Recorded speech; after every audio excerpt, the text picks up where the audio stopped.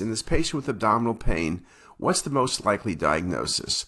Now, if we look carefully at the images, at first glance you might say, gee, there's something going on in the pancreas. Maybe it's a pancreatic mass. Then you look at the duodenum on these axial images, and you say the duodenum's of low density. There's edema around the duodenum and of the duodenum. And then if you look at the image on your right a little bit more carefully, there seems to be an interface, low density, between the duodenum, which is edematous, and the pancreatic head, which is also edematous. We don't see any dilated ducts, but we don't have all the images. The vessels, as we see them, look okay. There's no bowel obstruction. So what are we dealing with?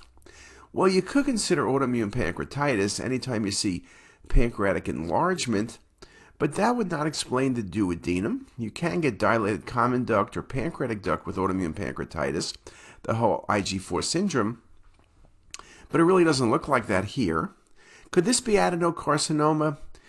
Again, you have limited images, one could argue, but why am I showing you and focusing on the duodenum as well?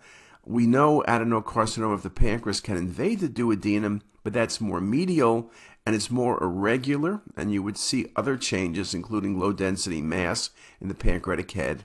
And simply duodenitis would not explain the interface between duodenum and the head of the pancreas and the pancreas proper.